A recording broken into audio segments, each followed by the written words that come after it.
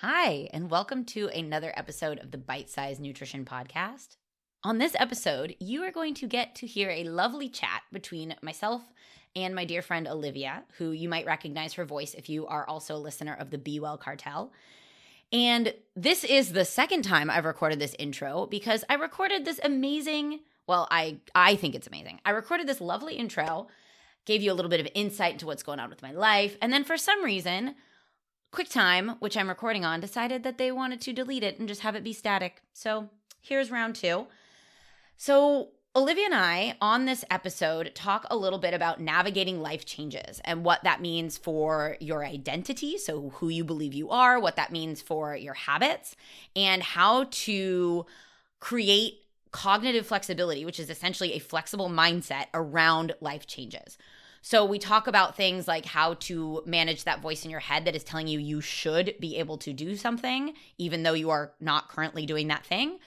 We dig into the 3 elements of self-compassion, which if you are an all or nothing person or a perfectionist, this is going to be so helpful for you to kind of dig into what self-compassion really is rather than some of the misconceptions about, well, self-compassion is just going easy on yourself, which is not necessarily the case.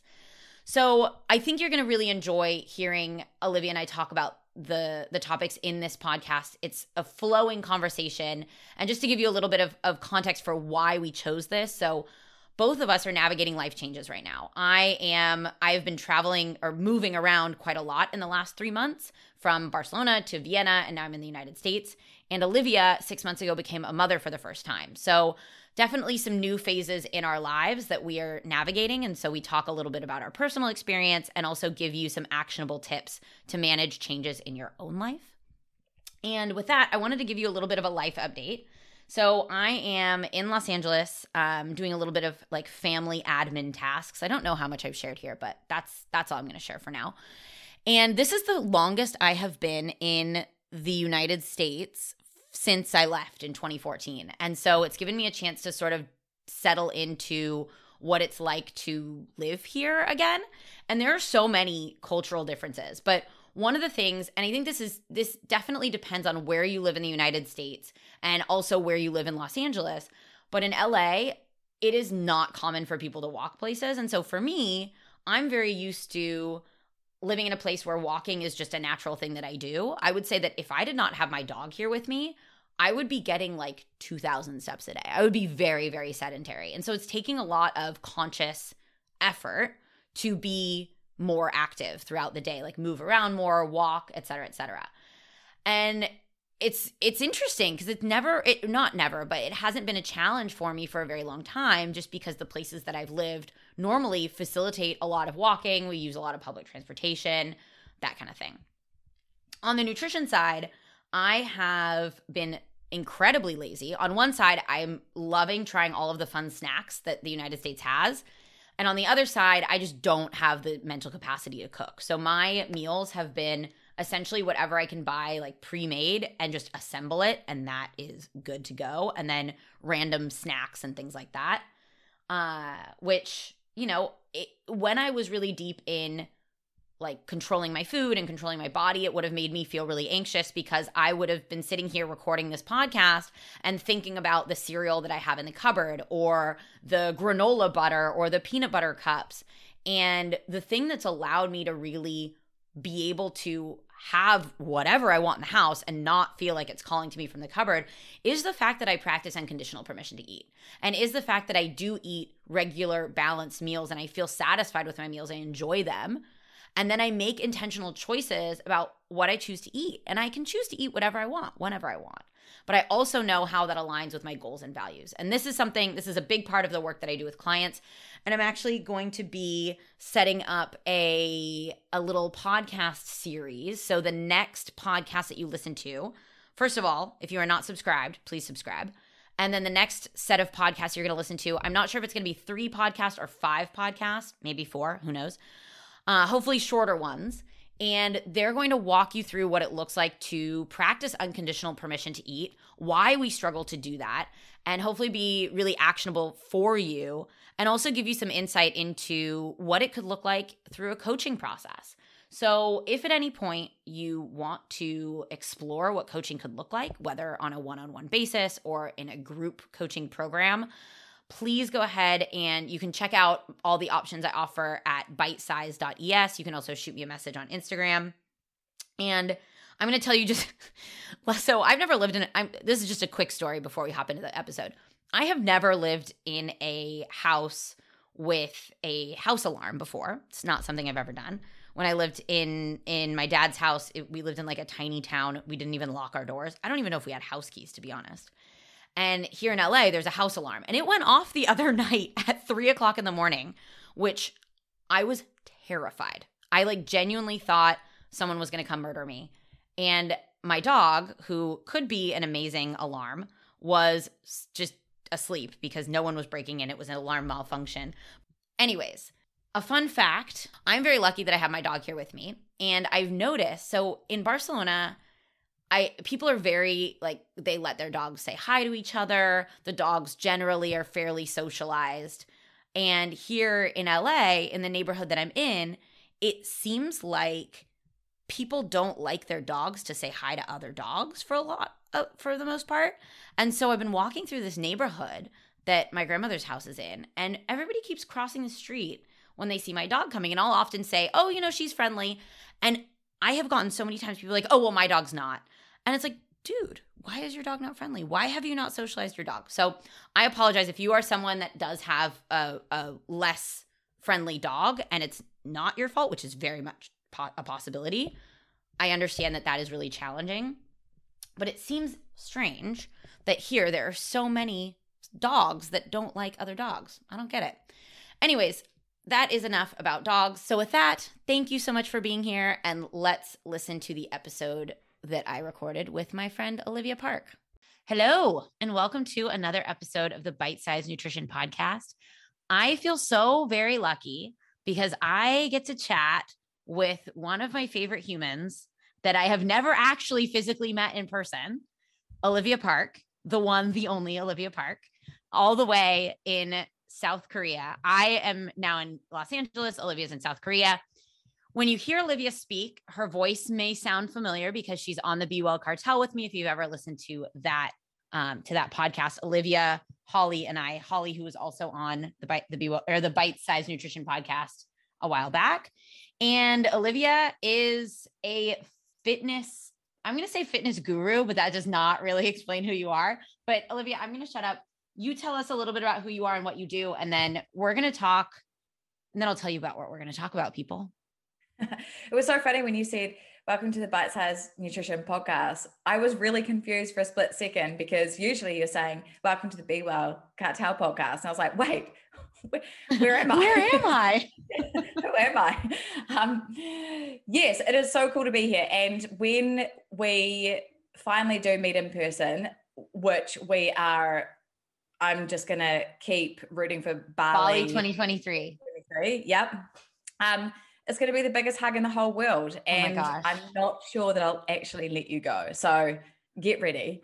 But I am a female health and performance coach. And I, like Jillian said, I live in South Korea and I work with women online.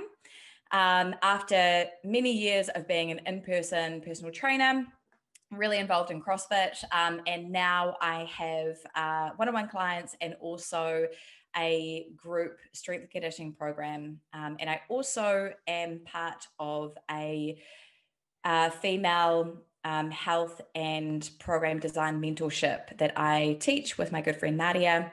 So lots of bits and pieces to do with women's fitness, health, nutrition. Yeah.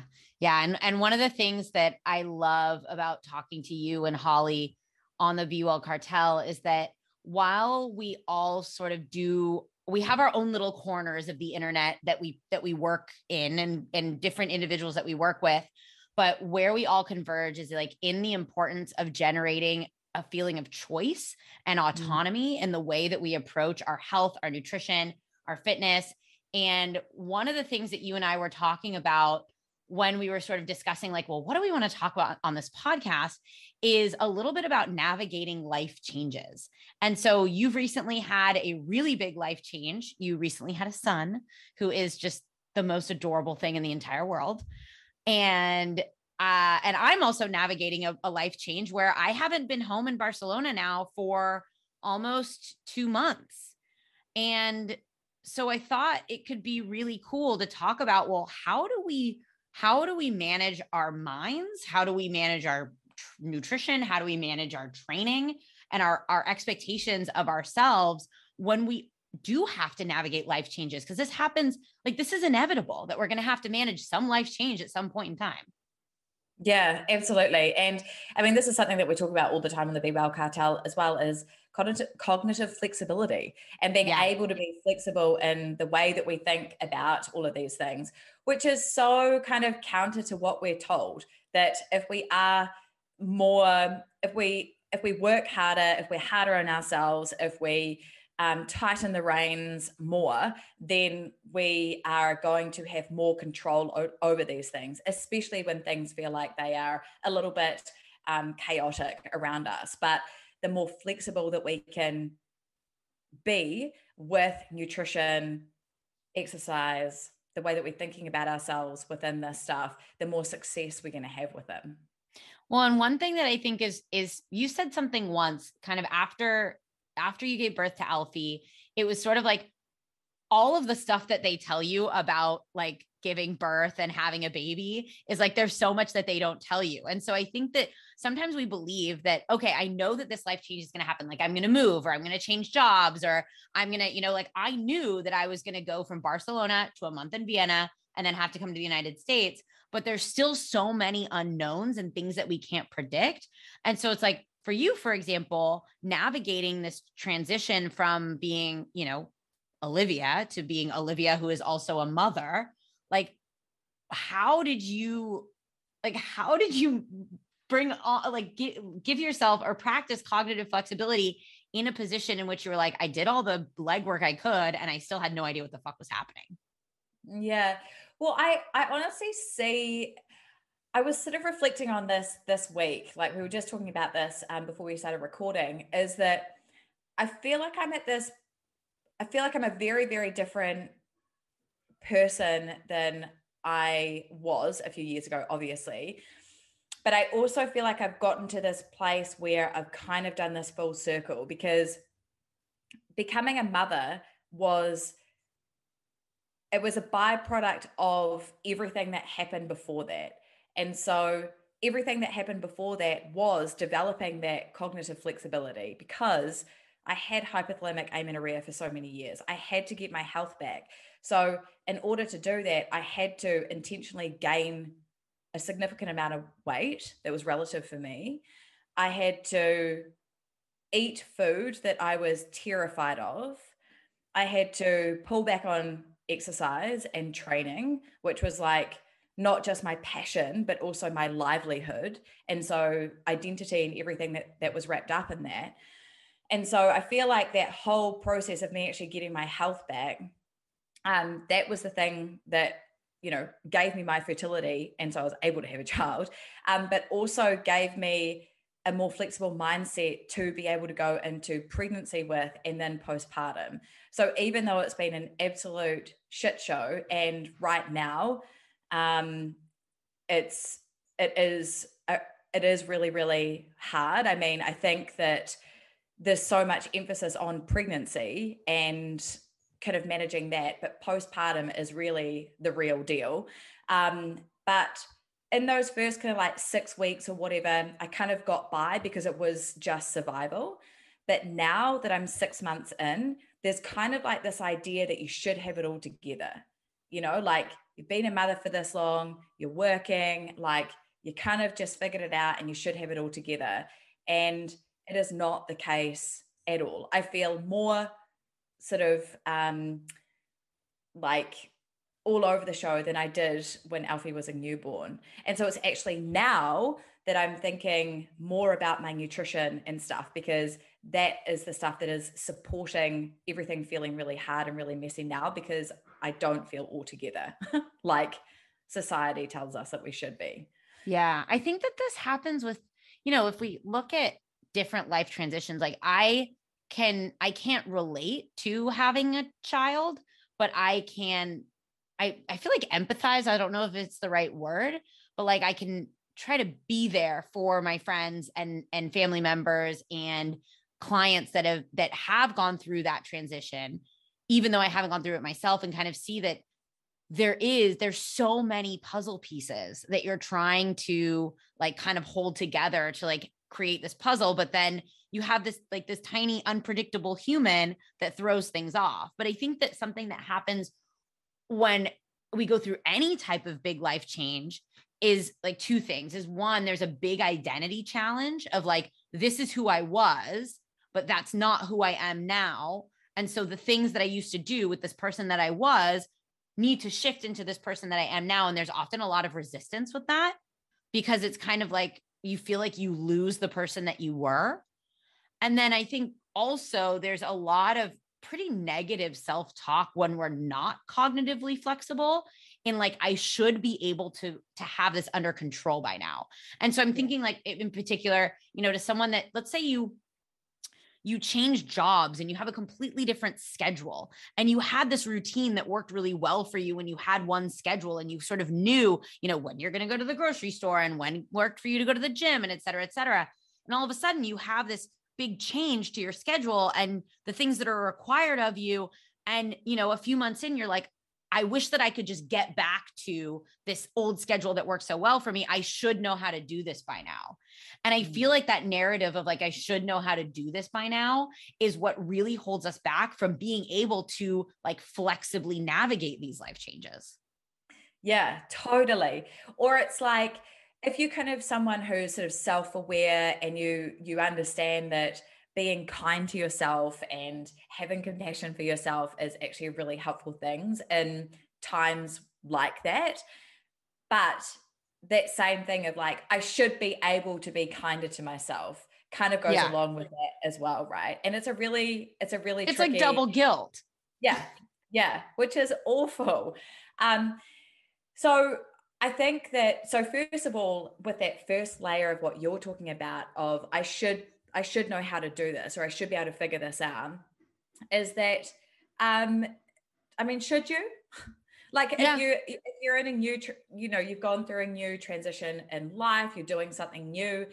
Should you actually know how to figure it out? Sure, there's evidence from your past, probably, of like similar circumstances and stuff like this, but this is something new. And so that's where the self-compassion does come in. And it's like, oh yeah, I'm human and I do go through transitions and it's going to feel like this. And I can feel these emotions that come with this. But also I can also ask for help. Like for me, I hired a nutrition coach a couple of months ago. I'm a nutrition coach. Like I've been doing this stuff for so many years. And a lot of people, I think, who are coaches, they had that thought of like, well, I should know what to do because this is what I teach people. So I shouldn't ask for help because that's embarrassing. But we all need support, and things are different. Like, and for me right now, like, I think I told you that one of the biggest things that I focus on with my nutrition right now, even though I have many years done macros and blah, blah, blah, like all the things, right now, it's like, can I eat 3 meals a day? Like the most basic fundamental things with nutrition. And even that feels hard. And I've definitely had those thoughts of like, why is this so hard for me? But it's also, that's where that compassion has to come in. It's like, yeah, it is hard. But I also know that I can work through this because I have evidence from my past. I can do hard things. And this is just something new for me. It's like something that in a different context is going to be hard. Yeah. I completely agree with that. So there's an analogy that I use sometimes with my clients, and I feel like I love my analogies. And this one I feel like is an analogy that I still need to flesh out a little bit more. But I remember asking a client once. So I was talking to a client who she had worked with a therapist specifically focused on binge eating. So she had worked with this binge eating therapist, And she was like, you know what? I feel like I need help, like getting a little bit more structure around my meals. And we actually ended up touching on some of the not eating disorder, but disordered eating patterns that she still had some of those like traces of those patterns. And we started talking about emotional regulation. And we started talking about identifying emotions, being aware of it. And like, she was like, I never talked about this stuff with my therapist. Like, I feel like I should know how to do this stuff already. When we talked about like, actually, hey, like sit down and use the emotions wheel to identify like, what are the emotions that you think you're feeling right now, or that you think you felt throughout the day? And she was beating herself up so hard. She was like, I should know how to do this. I've done this therapy with this therapist. Like I've done XYZ. Like I should know how to do this. And I was like, look, if I asked you to build me a table, could you build me a table? She was like, no, of course not. And I was like, why? Like, why can't you build me a table? She's like, because I don't know. Like, I don't know carpentry. Like, I don't know how to do that. And I was like, right. Because you've never learned it. And so when we beat ourselves up for not being able to do something that we've never actually learned how to do, like that in itself, it just like, when we look at it that way, it genuinely doesn't make sense, but we do it all the time. And I think we think as adults, like, especially, for you, it's like, okay, well, I know all of this stuff about nutrition. Yeah, but you've never actually learned how to navigate feeding yourself when you have a child, right? So it's like, how on earth are you supposed to do that? Like, this is an experience you've never been in. Why should you know how to do that? Yeah, totally. Like the same themes show up for us all the time in everything, and the same kind of like actions, but the context matters. Yeah. The context matters, and that can change everything, right? Like, yeah. And I think like something that I find really helpful, and this is something that I always remind my clients of, and it's so kind of, I feel like a little bit of a broken record saying it sometimes, but one of the pillars of self-compassion is like remembering that you're a human. Like, yeah, you're a human who has emotions, who feels things, and things are hard. And part of the experience of being a human is having emotions and going through challenging things and figuring things out. So I think that is something really important to just continue to come back to. And it kind of gives you relief as well. It's like, oh yeah, it's fine.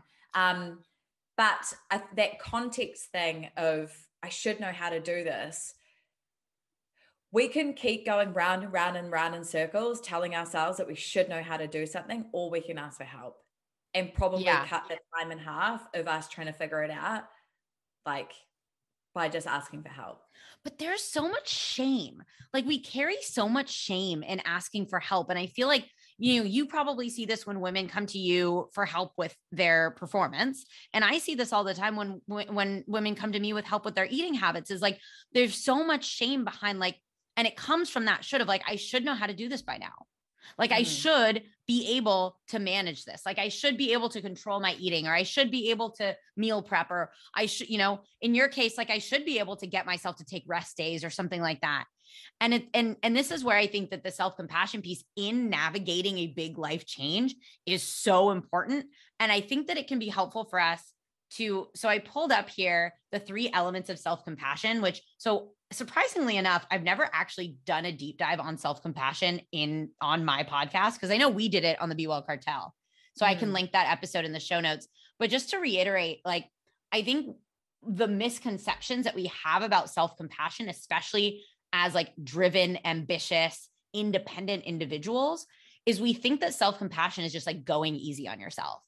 Like, we think that self-compassion, like in the face of a big life change, is being like, no worries, you don't have to go to the gym, just order takeout, whatever, be nice to yourself.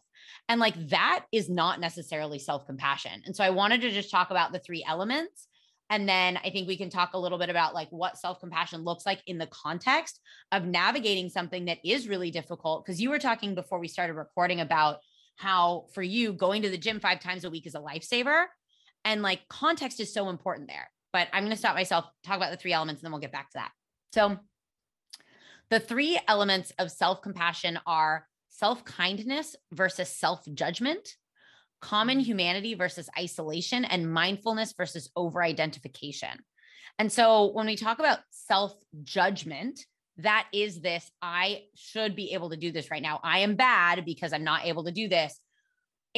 And we have these judgments all the time. And like, I think you mentioned a couple I think you mentioned a couple before we started talking where it's like, we carry so much shame about not being able to do things. Yeah. And what if it was like, why can't I do this?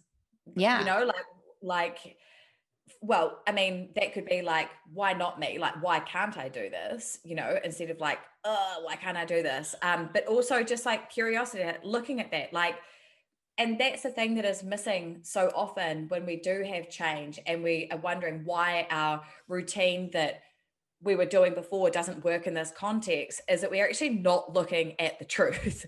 Yeah. Like looking at the environment changes, like looking at the schedule changes, looking at the time changes. It's like everything has a good reason and everything makes sense. And even if there isn't something tangible, it's like desires can change, motivations can change with life changes, you know? Like for me, with having, you know, before I had Alfie, I was like, no baby's going to get in the way of my business, which is my baby, you know, like I am going to continue to work as hard as I did and blah, blah, blah. My desires have changed. I want to spend more time with my son, you know? And so now I'm having to understand all of that in that different context. But I can see that, like, I can see that what I want has actually changed. And often we're kind of like stuck in what we're not allowing ourselves to evolve because we stay stuck in what has been. And so it's like, we have to kind of like stay here and try and make that fit in this new thing. When it's like, when we can just be curious instead of judgmental, which is something that, you know, both of us talk about all the time. Yeah. And I really feel like it's the answer to so much, is just that word, curiosity. So I should be able to do this. Okay, but well, why am I actually not doing this? Why am I actually not able to eat vegetables right now? Like, what is actually coming up for me? And there's usually very, very, very good reasons for why you're not. And it's looking at those and then tackling them one by one. And what is the lowest hanging fruit? So funny side note, on one of my dating profiles on Bumble, there's the question like, what is your favorite quality in a human? And I put curiosity and then like bonus points if you're a good hugger. Yeah, totally. Yeah. And so I think like when we look at the second element of self-compassion, so first is like self-kindness is not just letting yourself slide. Self-kindness is like, how do I get curious about what best supports me? Like, how do I actually be kind to myself? Not kind and lenient are not the same thing. Yeah. And I think we mistake that. Yeah. And that's where, that gets really confusing for people, because it's like, oh, so compassion is just like doing nothing or just laying down and just like not going to the gym, but sitting on the couch. No, it's actually doing the kindest thing that is the kindest thing that you can do in that moment. And sometimes that is getting really, really gritty. It's pulling up your socks and doing the thing that you don't want to do. And sometimes it's having grace and it's being like, you know what? No, I'm going to let that slide because that is the kindest thing for me right now. And so your ability to actually have awareness around that and differentiate what you actually need in a moment. And that then comes back to that simple question of like, what do I need? What do I need? And that comes from, like you were talking about with your client and her experience with therapy, is identifying the emotion that you're actually feeling. Which is definitely a skill, because it's like, you know, I'm tired, but what does that actually mean? Or is there something, or I feel like I'm failing. Well, what is failure? Like, what does that actually mean? What do you actually need from that? So, but that can be a very potent question that can lead to that, that can open up more curiosity, I think. What do I need right now? Yeah. And so the second element of self-compassion, the common humanity versus isolation, I think is such an important one, especially in the context of like fitness, nutrition, like managing your mind. Because I think that we often have this feeling of like, I am the only person that this is happening to. Like, I am the only person in this world of like 8 billion people that this is happening to. And I can't tell you how many times I've like gotten a DM from someone where like I've posted something about like a struggle that I used to have with food. And they're like, oh my gosh, I do that too. Or I did that. Like, I didn't realize that other people thought that way. And I think that's like the beauty of social media sometimes, is that like you get access to people that share things that you might not necessarily hear. And it feels so good when you start practicing self-compassion in a way where you actually let yourself know, like, this is part of being human. Like, I am not the only person that's struggling with this.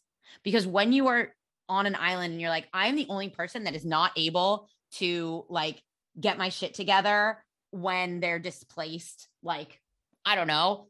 If I was sitting here, you know, in LA dealing with all of the family stuff that I'm dealing with right now, and I was like, I'm the only person that's ever struggled with this, I would feel like I was choking. It doesn't. I think that the important thing with this, though, is that it doesn't. I think that, let me restart.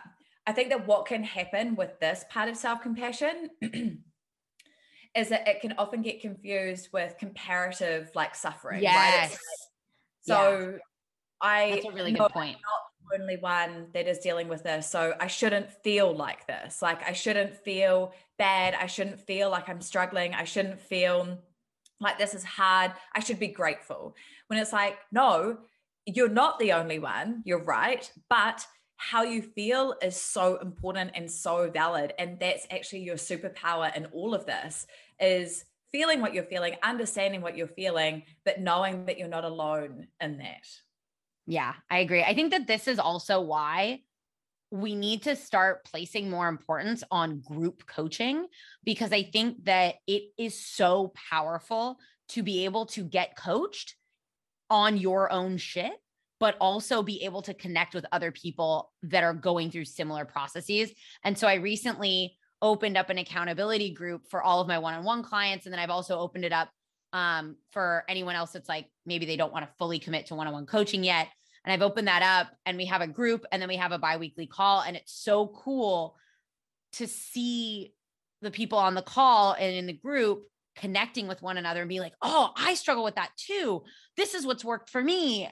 And it's like, I think that we devalue group stuff, especially like in our field, but there's so much value that we can get out of it. And I think a lot of it is that common humanity like aspect of it, where it's like, we can identify with others and help support each other through it. And then the last element of self-compassion, this mindfulness versus over-identification, I think is potentially the hardest one to, because I think the other two are kind of like, okay, I get the concept.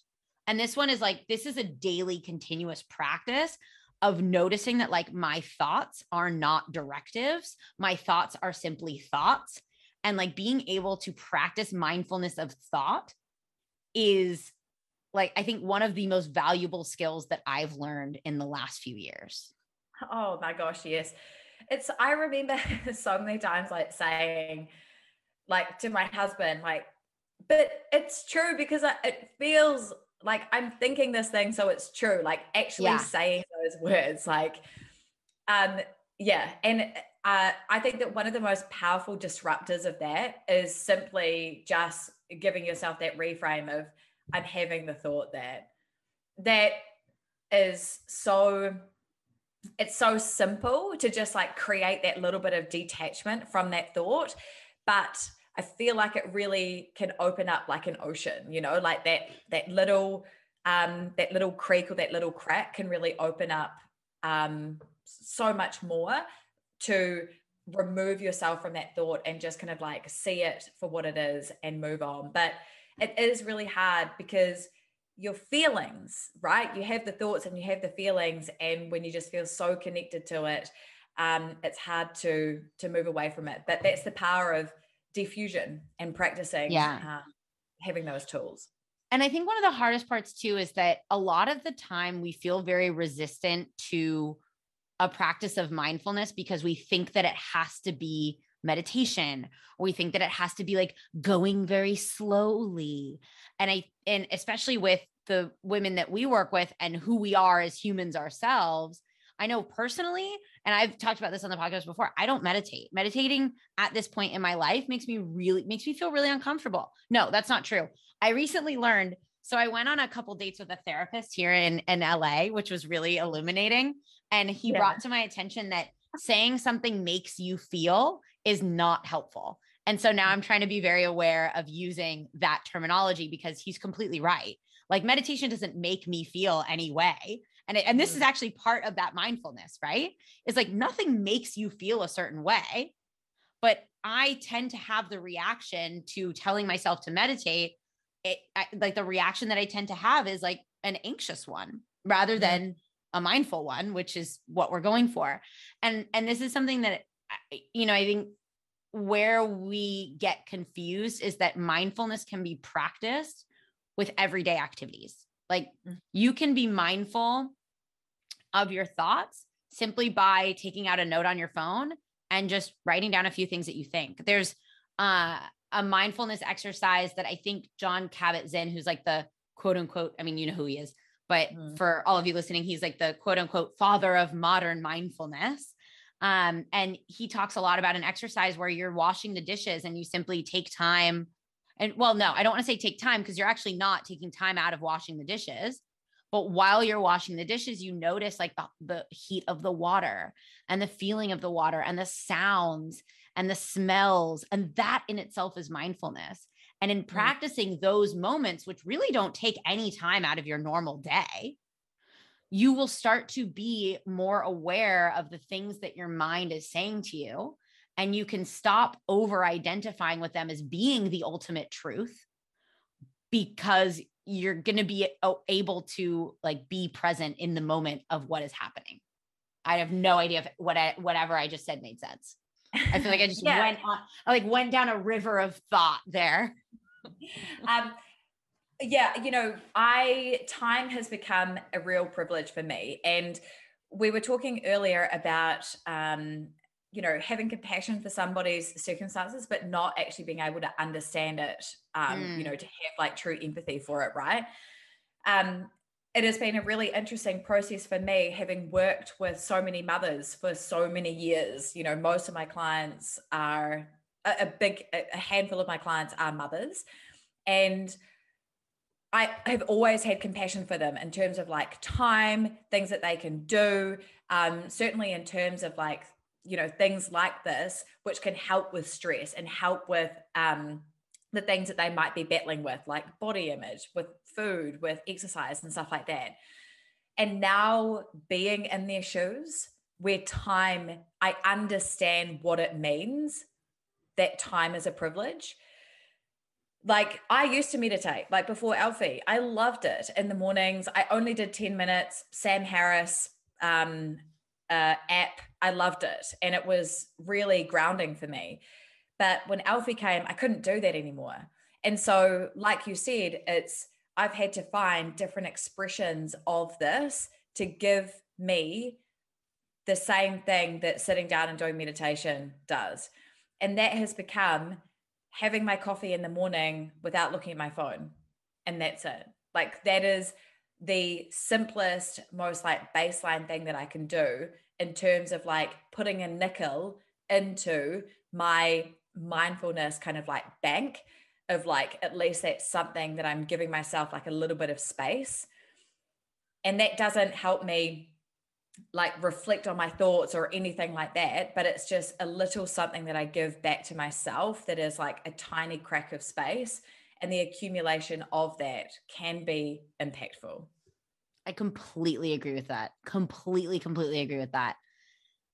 And it's interesting because I just right now, as you finished speaking, I was reflecting on kind of how I've become compassionate with myself over the last like 8 weeks, where I have been navigating life transitions, like from going to a completely new city and sort of like setting up sort of a life there for 4 weeks, then coming back to, where I was born and trying to like navigate a lot of challenges that I've never been up against. And I was sort of thinking about some of the practices that have helped me navigate this life change. And all of them have been really flexible, which is a big departure from about a year ago when I was being very inflexible with myself. And I was being very inflexible because at one point I had gone from not planning anything to planning everything in my day, being very rigid about my sleep times, my wake times, what I did in the mornings. My morning routine had to be perfect. And over the last couple of months, having to navigate a lot of change in a short period of time, if I had tried to maintain that level of rigidity of like, I have to go to bed at this time, I have to wake up at this time, my breakfast has to be this thing, I have to go to the gym this many days, is like maintaining that level of rigidity would have meant that my mental health would have suffered even more than it already has, just because like life has been stressful. And I think that when we can adopt this understanding of like, there are certain things, like there's a difference between standards and expectations.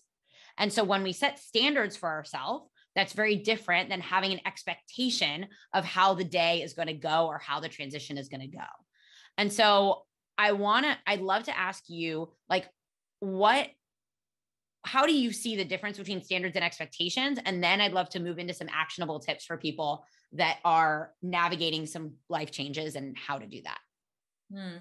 Well, I think sort of further to like having standards is more kind of like, what do you need and what do you want?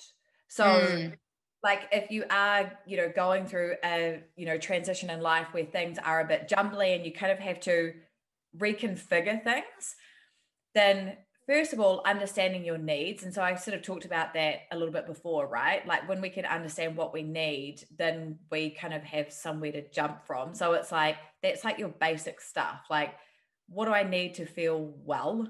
What do I need to do to look after my mind? What do I need to do to look after my physical body? What do I need in terms of like, I don't know, if there's like work things or whatever, like what do I need to put in place? But then also, what do I want? So what do I want to feel, or how do I want to feel? And that's when we take the things that no longer work and we have to create a new expression for them. So if you move, like if you go to a new place and it's like, what do I want? Well, I want to have a morning routine again. It's like, okay, that's going to look a little bit different here because of this and this and this, but how can I kind of express that? And what is that going to look like? So, and that's also understanding that what I need is space in the morning, right? So it's like having that, and then what does that look like, and allowing yourself to just express it in a different way. So I think that,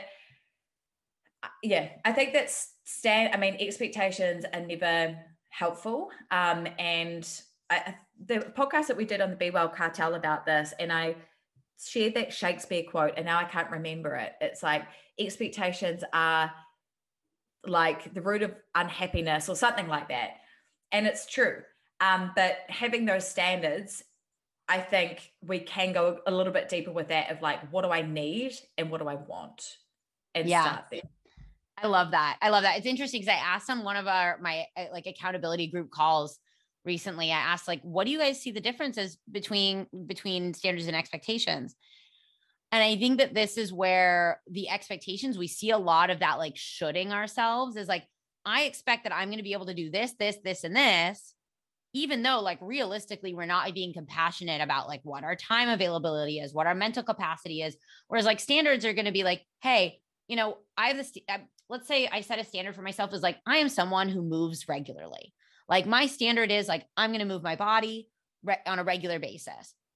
Well, I could set the expectation that I'm going to go to the gym 5 times this week, but that might not be a realistic expectation. But if I'm setting the standard for myself, like I'm someone who values movement and I'm someone that moves regularly, like that opens me up to being like, hey, maybe I can't make it to the gym 5 times, but I managed to fit in a 10-minute walk and I managed to fit in like a, 15-minute yoga session. And I think that shifting that, and whether it is like, I think there's so many different ways of calling it. Like we can call it standards or expectations. We can call it needs and wants. We can call it, God, there's a million different ways that you could name this. But I think that removing that expectation and focusing on like, what do I value? What am I able to prioritize right now? And like you talked about those needs and wants, like understanding, well, what is it that I actually need? And maybe some of the wants, are like nice to haves, right?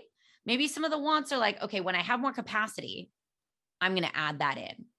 But I think that want is also like, how do I want to feel? Yeah. And so that can be totally malleable with whatever's going on, right?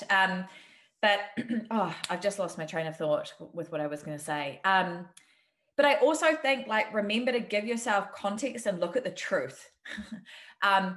And, Byron Katie, I love her work, and she talks about this as like looking at the truth and just asking yourself, like, is it true? I should be able to do this. Is it true? Like, with the context that you're in, like we talked about, that this is a new thing that you're navigating. Should you be able to do this? Yeah. And so from there, that can just, again, like, invite that curiosity, right? And remove the judgment of the should and invite more curiosity to find solutions for what you're trying to do. 100%. So I like to wrap up all of my episodes, or almost all of my episodes, with actionable tips. Like, what can people do today or tomorrow, whenever, to actually help themselves navigate the struggles that are ahead? And so if we're speaking to someone that is navigating a big life change or an identity shift, like, what are some actionable things that they can take on or remind themselves of or do to help make that shift less stressful? Well, I think we've talked a lot about self-compassion, and it really is like the pillar of all change, changing behavior, changing mindset, like, and a simple thing that you can do with that is just say to yourself, like, I feel blah, blah, blah. I feel frustrated. I feel angry. I feel sad. And let that be like the outermost layer of self-compassion and kind of like acceptance of your situation. And as a reminder that you're a human, and, this is part of the human experience, is struggle. So I think that that's like the first thing, is just saying, I feel, and that can help you identify what that is that you're actually feeling, that it's not the actual thing that is going on, but how that's making you feel. Yeah. And then, like we've talked about, give yourself context. Remind yourself that what you're going through right now might be like the same kind of like shit, but in a different sandwich. Like, it might be the same kind of like themes that you go through, but in a different context. And so how can you look at the truth of what is actually going on? So if you're struggling to keep if you're like, why am I now eating? If you've changed jobs and now you find that you're overeating at nighttime because you're coming home and you're exhausted because you have a longer commute or something like that, can you look at the truth and then work backwards from there? So that's incredibly helpful. And then the last thing, I don't know, give us a third one. There are two things. Yeah. I mean, I think that I would go like a little more granular, and I would actually I would ask you to start to identify where you are shoulding yourself.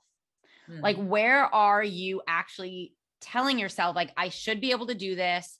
I have to do that. Like, where are you using these sort of like shoulds, have to, can't, need to? And and I think that this goes along with the self-compassion, because that can be an indicator that you're not being self-compassionate. And so I think that can be like the warning light on your engine of like, oh, okay, I'm not being self-compassionate. So now how do I look at this and understand what I'm feeling? And can I actually like make a list of the things that I want to do? And I talk about like writing things down a lot, as someone that like, I have a billion notes everywhere and like 17 notebooks, because writing things down can actually help you organize like the jumble in your brain. And I know you're big on pen and paper as well. And I will say that last night I did exactly that. I was like, there's some things in my business at the moment that I'm just trying to work out. And I was like, I'm just going to write a list of all the things. And that list was long. And then the second list that I wrote last night was exactly what we've been talking about. What do I want? Yeah. And I just wrote down all the things that I want. And I was like, okay, now I've got a little bit more clarity around what is actually going on. And now I can choose one thing that might have a little bit of a ripple effect with other things. And that is an amazing segue into one of the other actionable tips, which is take on one thing at a time, especially if your capacity is already low. So I talk to my clients a lot about capacity. I think you talk to your clients a lot about this as well. Whereas it's like when, and this, I'll give you some context. So I was talking to a client this week, and this is a client who recently had a family member pass away. She's had 3 work trips in the last month, and she's also had a really high volume of work. And so we talked, and she was like, I feel like I've just let all the work we've done together go. I feel like I'm not doing anything. I feel like I'm letting you down. And I was like, well, let's actually look at what is happening here and identify what things you feel like aren't working for you. So we actually identified sort of 3 main things that she felt like weren't helpful. One is she felt like she was staying up too late and really struggling to get to sleep. She felt like she wasn't able to she used to go for runs in the morning. She wasn't doing that. And the third thing is she felt like she was relying too much on takeout. And so when we looked at it, instead of being like, okay, cool, so you're going to start meal prepping and you're going to like get back to your workout, I was like, the sort of like linchpin here that's going to make the other things easier is like, can we work on what happens before bed? Because your mental capacity is going to be higher so that you can make different decisions if you get a better night's sleep. And so we're not even going to talk about what you're eating or your exercise right now.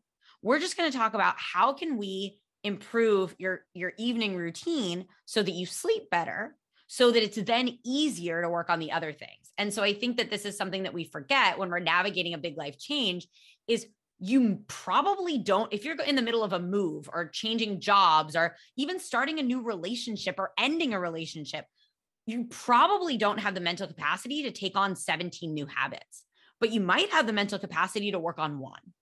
And I think, what you're saying there is so important. And this is something that I say to my clients all the time. I'm like, I think that your focus might be in the wrong place.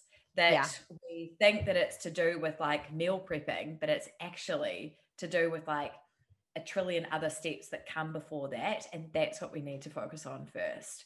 So the process of reverse engineering from these things is a really important skill as well. I completely agree. Any other last tips that you would give to someone that's navigating a life change? Oh, well, it's interesting that you say that about that, your client, because I was just before we got on, was talking to one of my clients who's also had a massive, massive life change, and she feels completely lost with a lot of things that are going on. And so that has just been really working on perspective and just being like, understanding that we have seasons in life, and sometimes we have messy seasons, and that's fine. And then sometimes we have things where it feels like, everything's kind of like falling in place, and we are making progress. And sometimes we are in a state of regression, and it's totally fine, because if we were always in this place of progression all the time, we would all be running marathons. We would all be like, having like perfect quote unquote nutrition and, the career of our dreams, all of this stuff. So remembering that we have different phases of our life, and it's completely fine. And we actually need maintenance. We need regression in order to progress. And also, when we're stuck in this place of like shoulds, or I'm not doing things right, or whatever, like you said, sort of zoom out and also consider the systems that are telling you that it's often not you, but it's capitalism, it's the patriarchy, it's oppressive systems that are wanting us to feel bad about everything that we're not doing.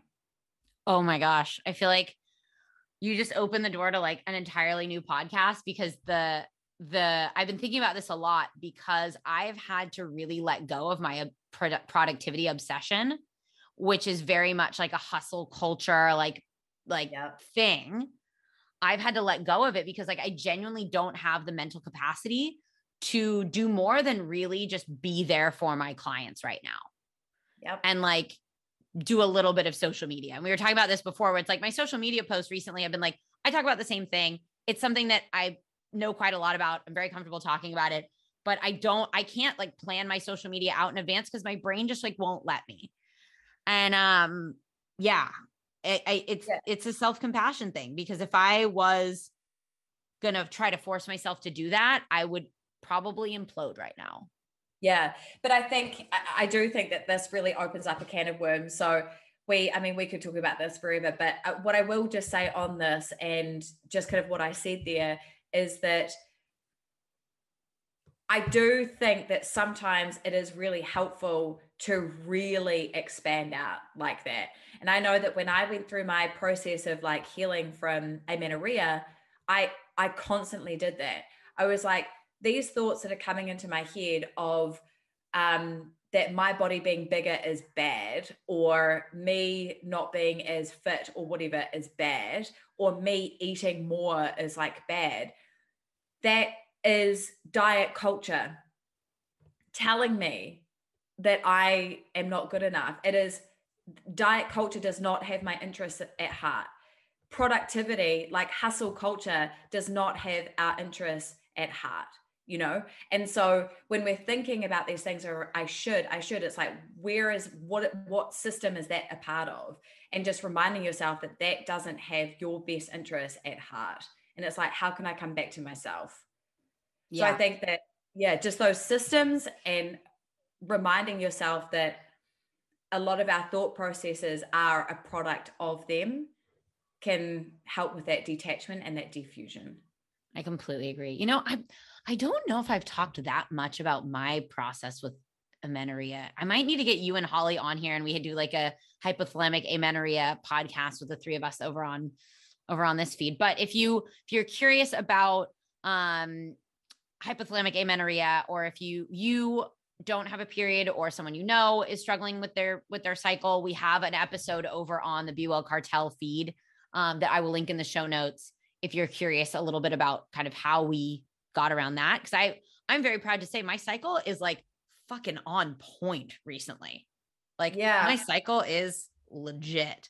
But I have all these tiny baby hairs. Yeah. And it took a lot of work. Yeah. And that's a real fear that I'm sitting in right now, because I'm breastfeeding. So I don't have my period back. And so I have a real fear that I am potentially dipping back into HA, and, but that's a whole nother thing. But, with that, a conversation on HA, it's not actually even if that is irrelevant to you, like amenorrhea, the bigger conversation of women getting amenorrhea is from just what we've been talking about, from those systems. And so I think that is like that bigger conversation that could be had. Yeah. I would say to anyone listening, if you would like to hear a little bit more about the menstrual cycle, or recovering your period, or anything around that, go ahead and shoot me a DM on Instagram, and I'm happy to talk about it. Also, if you'd like to hear anything more about like diet culture and like the systems that hold a lot of the beliefs that we have around these like shoulds in place, give me feedback on what you'd like to hear. And we will get podcasts recorded. The next couple of podcasts that you are probably going to hear on this feed are going to be around unconditional permission to eat. I am saying this out loud on the podcast because I had this idea to do a little series on like how to start practicing unconditional permission to eat. So if I say it out loud now, that means I have to record it all next week and get it out there. So hopefully you are subscribed to the podcast so that you will be able to listen to a little bit of a step-by-step to practicing unconditional permission to eat. Olivia, where can people find you if they want to follow you and see all the cool stuff that you do? Yeah, so definitely Instagram is the best place. And I am Olivia Park Coach on there. Love having conversations. Absolutely love making connections and having conversations on Instagram. My website, Olivia Park Coaching. And yeah, they're the main places. Amazing. Well, Olivia, it's so nice to see you. It's so nice to see your face. Thank you for being here. I know that your time is very valuable. So thank you for spending it on me. Oh, it's a pleasure. And it's so nice to be here, and it's so nice to be on your podcast. Amazing. Well, thank you, person who is listening. Thank you so much for being here and listening. As I said, if you have not subscribed yet, please go ahead and do that.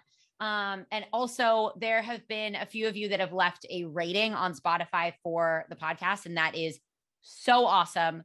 And I appreciate it so much. And if you have not left a rating, please, please, please take a second and do that, because it just makes me really happy. I mean, first, it makes me happy, but second, it also genuinely helps people find the podcast, which is freaking awesome. So thank you for that. And we will see you again here next time.